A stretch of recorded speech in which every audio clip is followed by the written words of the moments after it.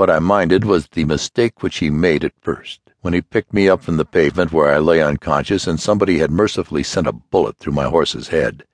I was carried to Dr. Archer, and he, pronouncing my brain affected, placed me in his private asylum where I was obliged to endure treatment for insanity.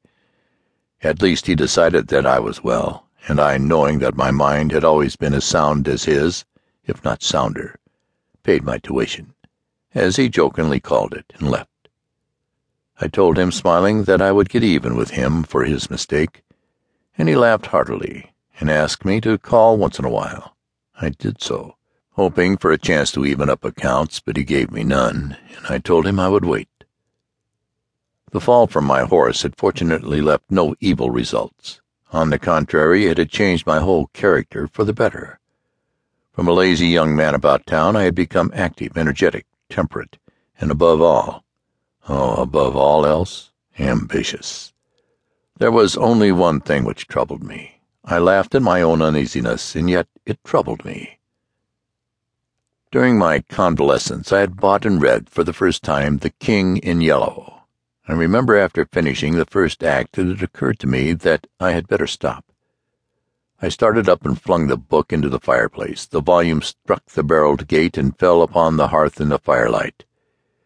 If I had not caught a glimpse of the opening words in the second act, I should never have finished it.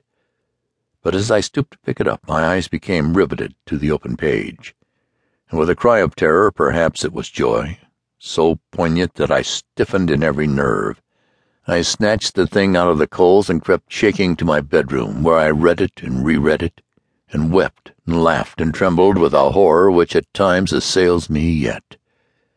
This is the thing that troubles me, for I cannot forget Carcosa, where black stars hang in the heavens, where the shadows of men's thoughts lengthen in the afternoon, where the twin suns sink into the lake of Hali, and my mind will bear forever the memory of the pallid mask. I pray God will curse the writer, as the writer has cursed the world with this beautiful, stupendous creation, terrible in its simplicity, irresistible in its truth, a world which now trembles before the King in Yellow.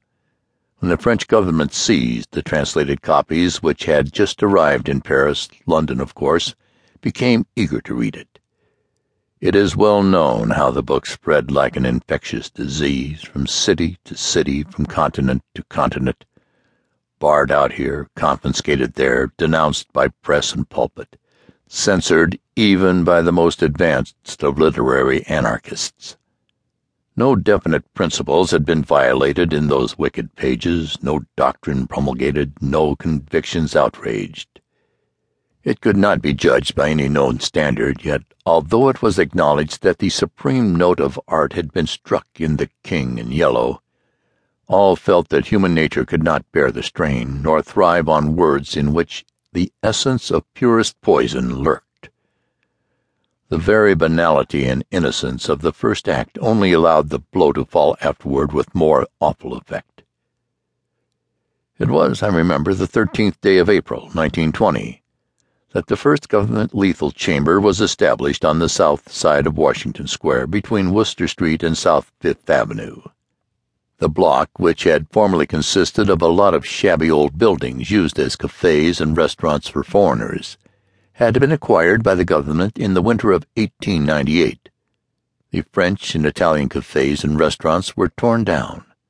The whole block was enclosed by a gilded iron railing and converted into a lovely garden with lawns, flowers, and fountains. In the center of the garden stood a small white building, severely classical in architecture, and surrounded by thickets of flowers. 6 Ionic columns supported the roof, and the single door was of bronze. A splendid marble group of the Fates stood before the door, the work of a young American sculptor, Boris Yevyen, who had died in Paris when only 23 years old. The inauguration ceremonies were in progress as I crossed University Place and entered the square. I threaded my way through the silent throng of spectators, but was stopped at 4th Street by a cordon of police. A regiment of United States Lancers were drawn up in a hollow square around the lethal chamber.